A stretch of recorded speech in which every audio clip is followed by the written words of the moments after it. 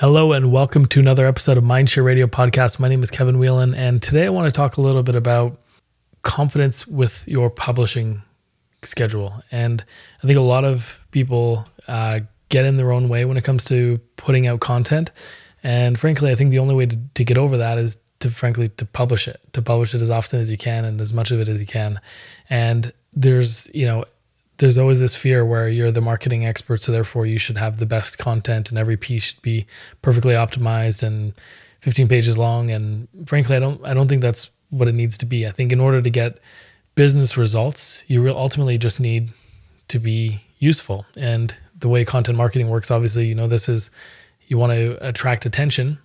And you do that through creating useful content. It doesn't need to be award-winning content. It doesn't need to be the most original, brand new, never heard before, ultra research and insight intensive piece. It just needs to be useful. And a lot of times what is, obvious to you is amazing to someone else. And you don't know that. And also, the same thing that is obvious to you and maybe is obvious to someone reading it or listening to it or watching it is amazing to someone else. So at all times, there's going to be someone who's either amazed and or amused or at least reminded of a good piece of information or a useful piece of content that you create.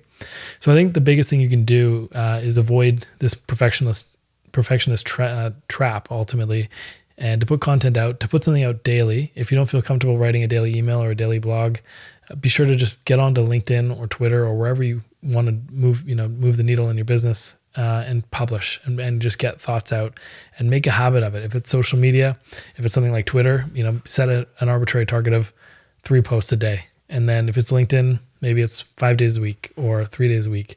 If it's your blog, at least once a week, but ideally you want to publish something daily. And if you're going to publish daily, the benefit of that is it should be concise. It should be short. It should be simple. It should be quick and easy and fun to digest. And that's going to teach people that I'm going to get a good quick payoff if I open this email or this content from this person every single day. And so it kind of reduces the time intensity and the mental overhead of having to create this big piece of content that you only produce once a week or once a month, which often holds people back. So all this is to say is if you're hesitating to publish content, it might be that you're in your head too much. And I would optimize for just getting content out the door. Your clients, frankly, are probably not producing their own content. They're not judging the quality of it the same way you are. Best thing you can do is come from a position of advocacy, which is how I try to approach all of my advisory work, where you are on the side of your clients. You're there to look out for them, and you're there to share and guide and inspire them to educate them, towards their goals. And you want to create that feeling as much as you can, more than instilling some brand new information they've never heard. Because frankly, we need to hear things over and over and over again for it to resonate, for it to sink in. So, by you publishing frequently, you eventually get through your surface area level of content and you start to go really down into the weeds and into the nuances of your topics. And that's where the good stuff happens. So it's okay to say the same things over and over and over again because your clients need to hear it, and frankly, and your prospects and your audience. And frankly, even if you publish it, most of them aren't going to see it or consume it anyway. So whole point is get out of your way. Don't overthink it. Just aim to be useful. Aim to show up as often as you can so you have people's attention and you earn it through utility. And I think there's a good book by Jay Baer called Utility, I think it's called, and it's about making your content useful.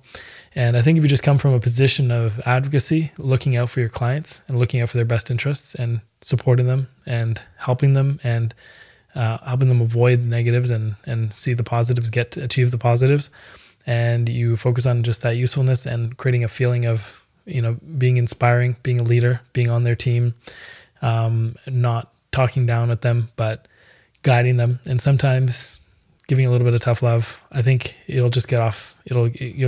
Whatever's holding you back from creating content for yourself will get out of the way. Best thing to do, as I said, just keep it short. Show up often if you can.